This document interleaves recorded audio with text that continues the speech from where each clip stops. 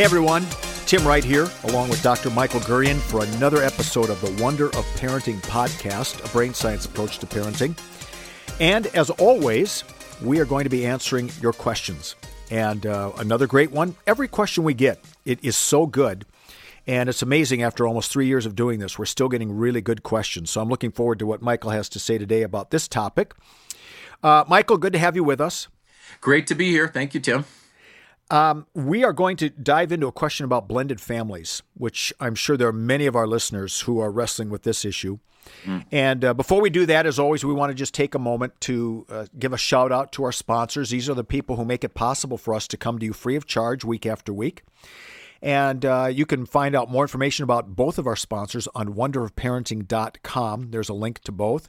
And Michael's been working with the Forge School for several months. And Michael, I know you're really high on what they're doing. So give us some insights into the great work they're doing.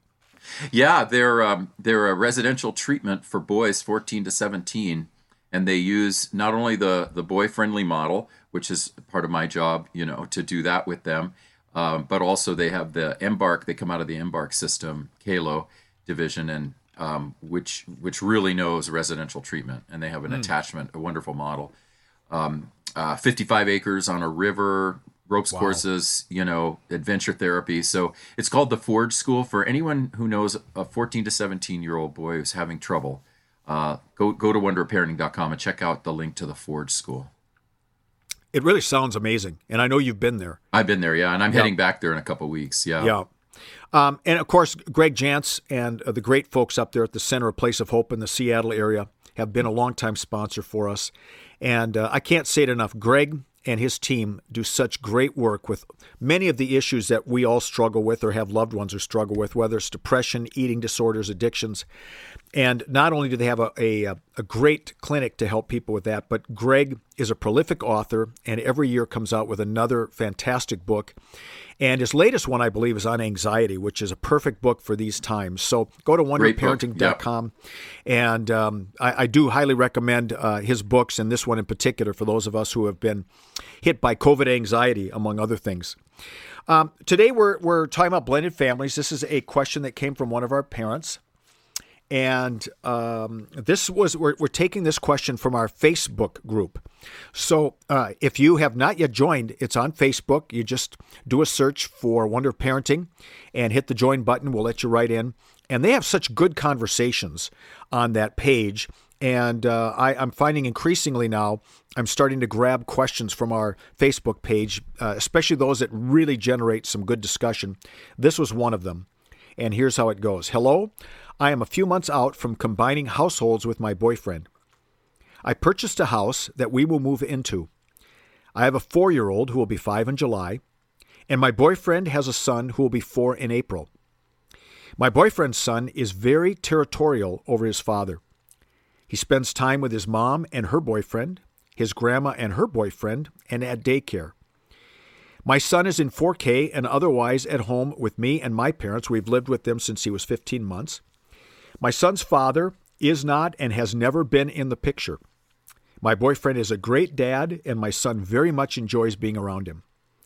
Long story long, looking for any insight on blending families and how to navigate one's territoriality over their father. Thank you so much. I love and respect this group. So great shout out for the group. All right, Michael, initial impressions. Yeah, I think you're right that there are millions, if more, not more, people who are doing this. Who knows, a billion people. So time and patience are key to this. Time and patience, and as the territoriality kind of rears its head, one can pull back a little or just manage it in logical, common sense ways, which is, if the boy says something really mean, you can't say mean things. So in other words, there's consequences for those actions, but the territoriality itself, don't have to force the healing of that right away or the ending of that right away, because time and patience are on our side.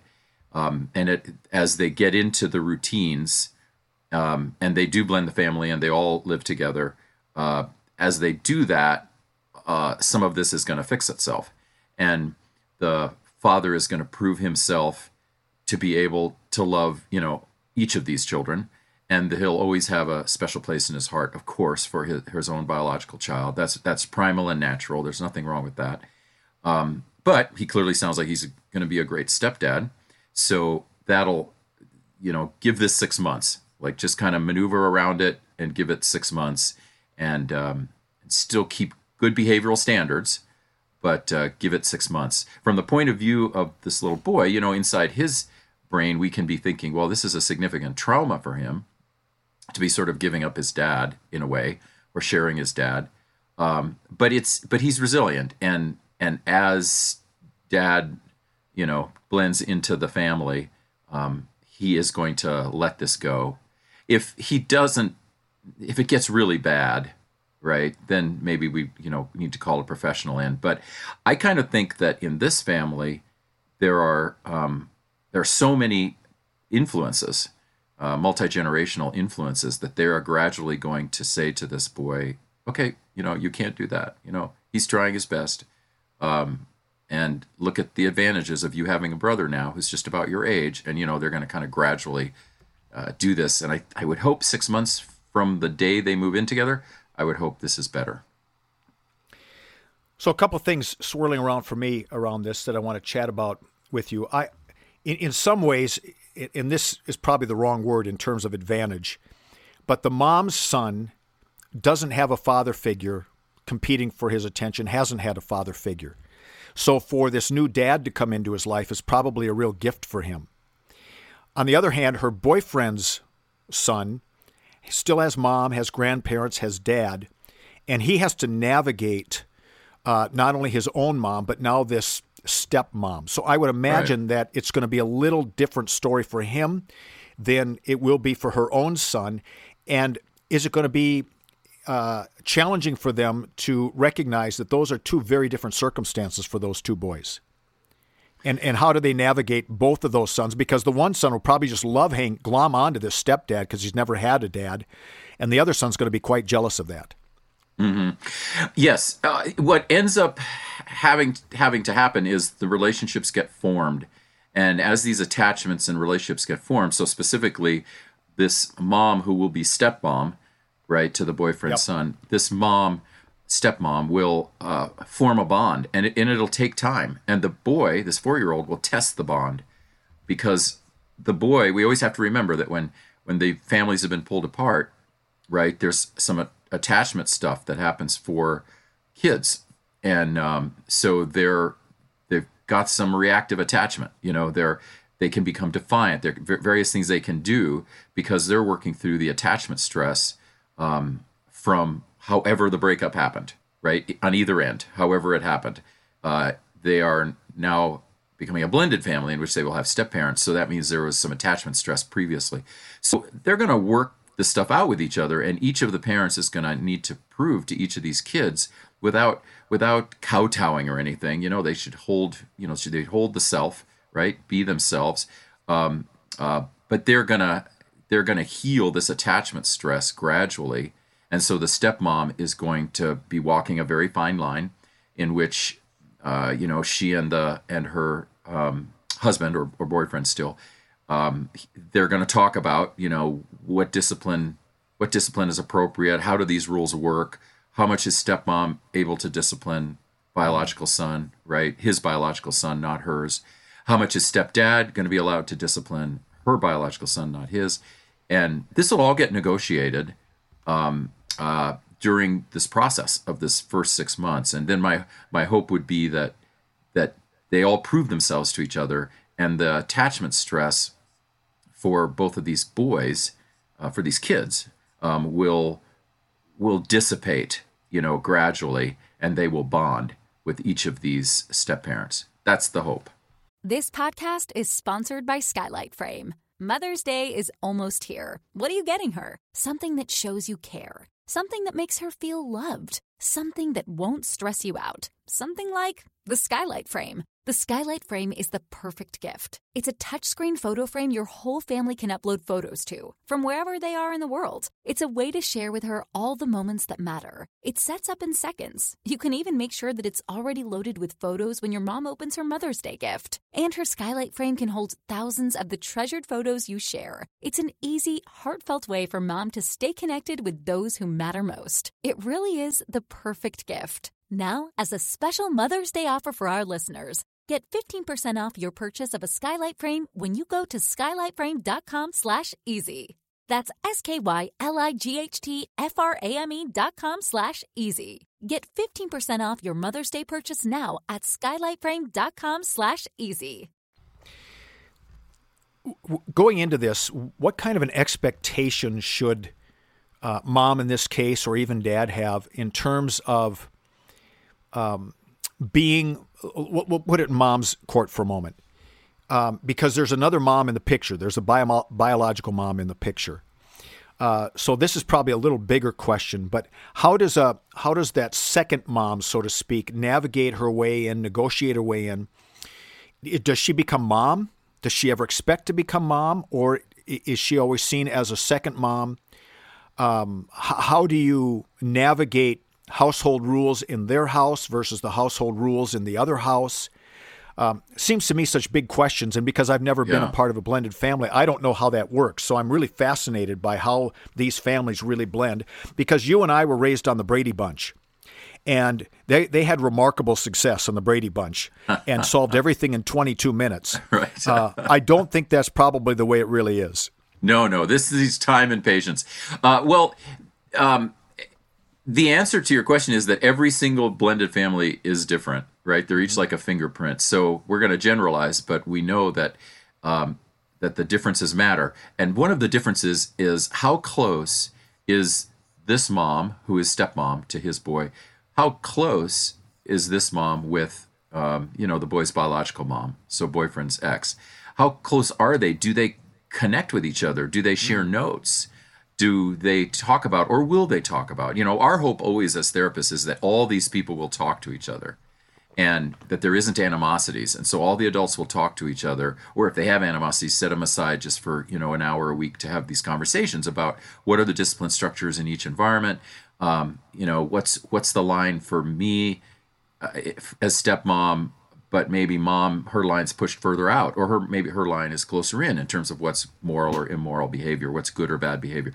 It'd be great if all that is talked about, and then they can actually kind of set rules that fit with both homes, and would that help the child? Absolutely, sure it would. But at the same time, that often doesn't happen, and often we got to blend these families, and the kids got to learn, good child development in a blended family in which those conversations didn't happen. So the default for the stepmom, initially her default is going to be the biological dad of the son, her boyfriend.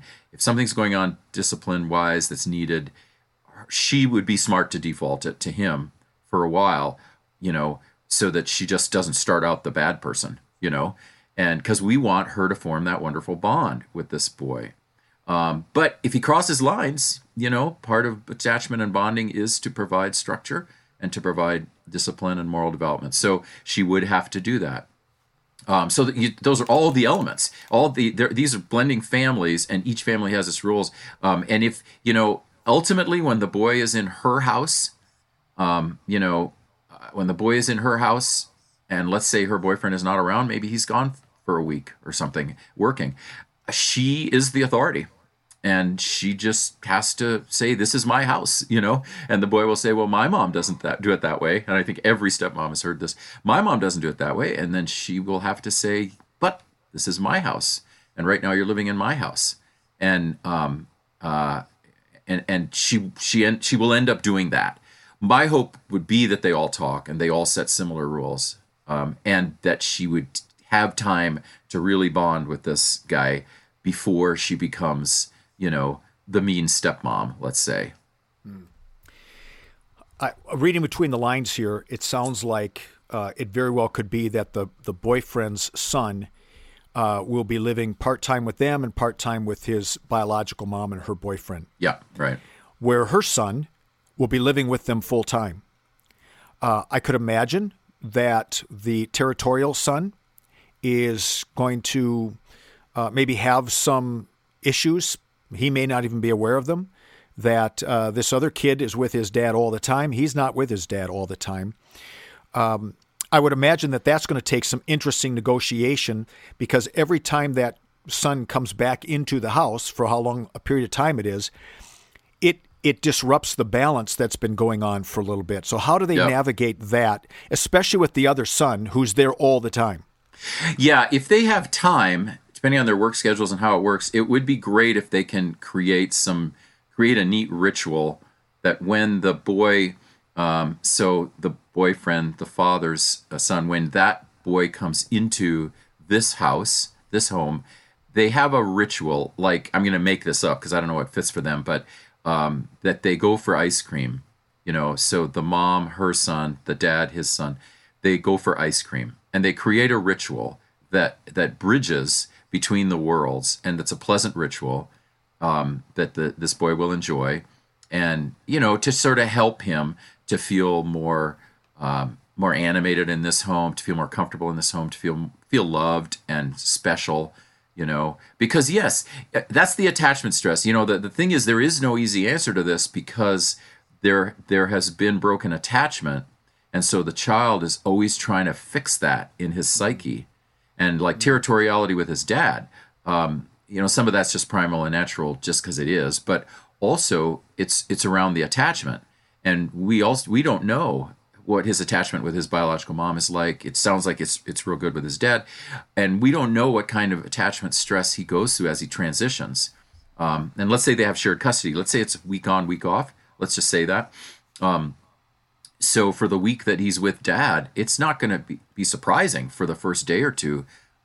Certainly in the first time frame, the first 6 months, for the first day or two of transition to be difficult, and for stuff to emerge. And then about 2 or 3 days in, okay, he mellows, things get more comfortable. As every week for 6 months, he comes over to this house and he sees it safe and he sees that he's loved. But yeah, there's no tip for this. You know what I mean? There's no, because we're dealing with attachment stress and we're dealing with these primal relationships. So to bring it down to these two boys then, who are going to be, at these very young ages, 5 and 4, trying to negotiate attention from mom and dad. And of course, the girlfriends, the girls, or the mom's son will be there all the time. Are there things that they can do to help those two boys transition into, if not a sense of being brothers, into a sense of being friends? And you could see where very easily the son who is home all the time feels very comfortable, and it's his life that's disrupted when this other kid comes in every other week, and now this kid's taken attention away from him. So how do you help those two boys navigate that? Well, it's really important for the mom to be doing private time stuff with her son, mother-son stuff, alone time, mother-son. That should keep going, because that's his primary bond. He's going to form a bond. He likes this guy, the boyfriend. He has formed or will form a bond with the boyfriend, the stepfather. But his primal bond, right, is with his mom, especially in the absence of his own biological father. So she should keep doing that, I think, and keep the rituals going. And of course, it's wonderful for them. They all have blended or extended family around. So keep all those rituals going that are attachment and bonding rituals with them. Keep all of those going. And then in terms of those two, I see an advantage for them here in that they're close to the same age, just under a year apart. And gradually, I would love to see the message go to the son who's in for, let's say, a week, week on, week off, for him to become the big brother. Give him a sacred role with this boy, and give this boy a sacred role with the brother. And that's not going to happen in the first few months, but to gradually try to get them to be like brothers. Your instinct, I think, is absolutely right. And as they become like brothers, of course, a lot of the attachment stress that the boy is feeling for his dad, the boy being the biological boy, is feeling for his dad. I mean, a lot of that's going to go away. He's going to be bonded now to this new family, and he'll have a little brother to take care of. And that could be a real good role for him. But again, it will take time and patience. So this may be asking you to state again what you've already said, but as a therapist, I'm sure you've worked with blended families in the past. What are some of the typical, if that's the right word, mistakes that blended families tend to make, especially in those first 6 to 12 months together? Let's see. The first set of mistakes it's a good question that I would think about is the anger and animus and between the adults. It's really important that the adults are working very hard not to shame or be angry at the other parent. By that I mean that that this mom, right, who has bought the house, that there isn't, she's not bringing to the boy who's coming into her home a lot of her anger at this other woman, his mom, right? Because then he can't bond with her because he's got to be protective of his biological mom. So, and however that works out for people listening, it's just really important, whatever your constellation, as much as possible to not be, talking bad, talking smack or anything about the other people. Just, things like, well, she does it that way. I don't agree with that. I understand she's your mom, but you're here now. I just don't agree with her. And, sometimes adults don't agree, as opposed to she's wrong, she's bad, or he's wrong, he's bad. Got to really not do that stuff if possible.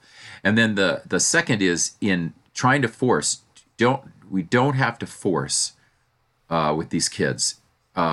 We tend, as adults, we're very busy. We blended a family. We want it to work out as soon as possible.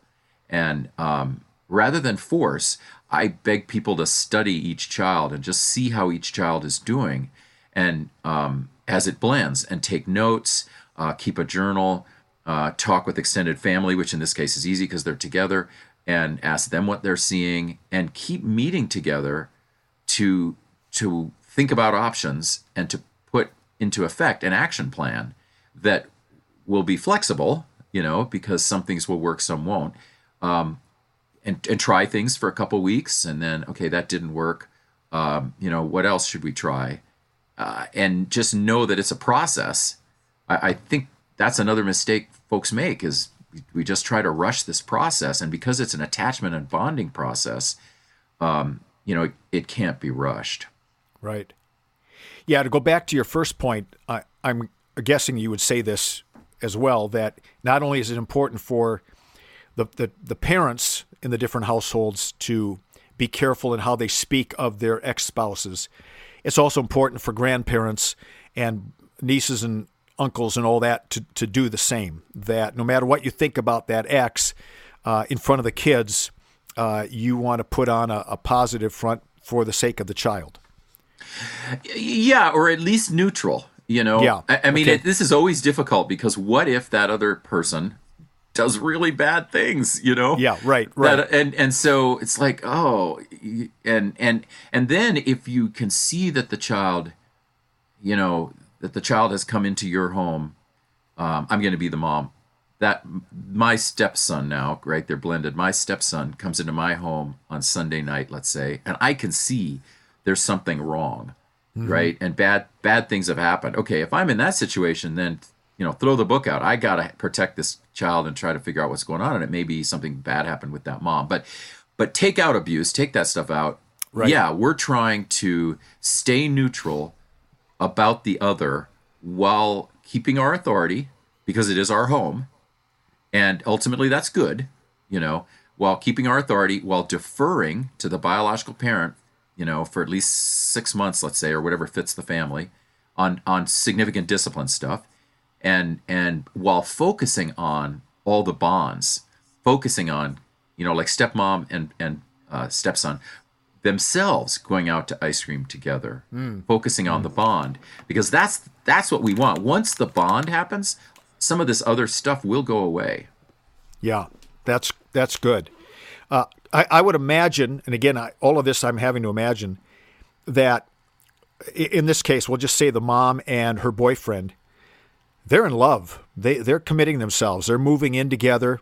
Mm-hmm. Things are really good for them. And, so it would be easy as those parents to say, well, we love each other. Everything's really good.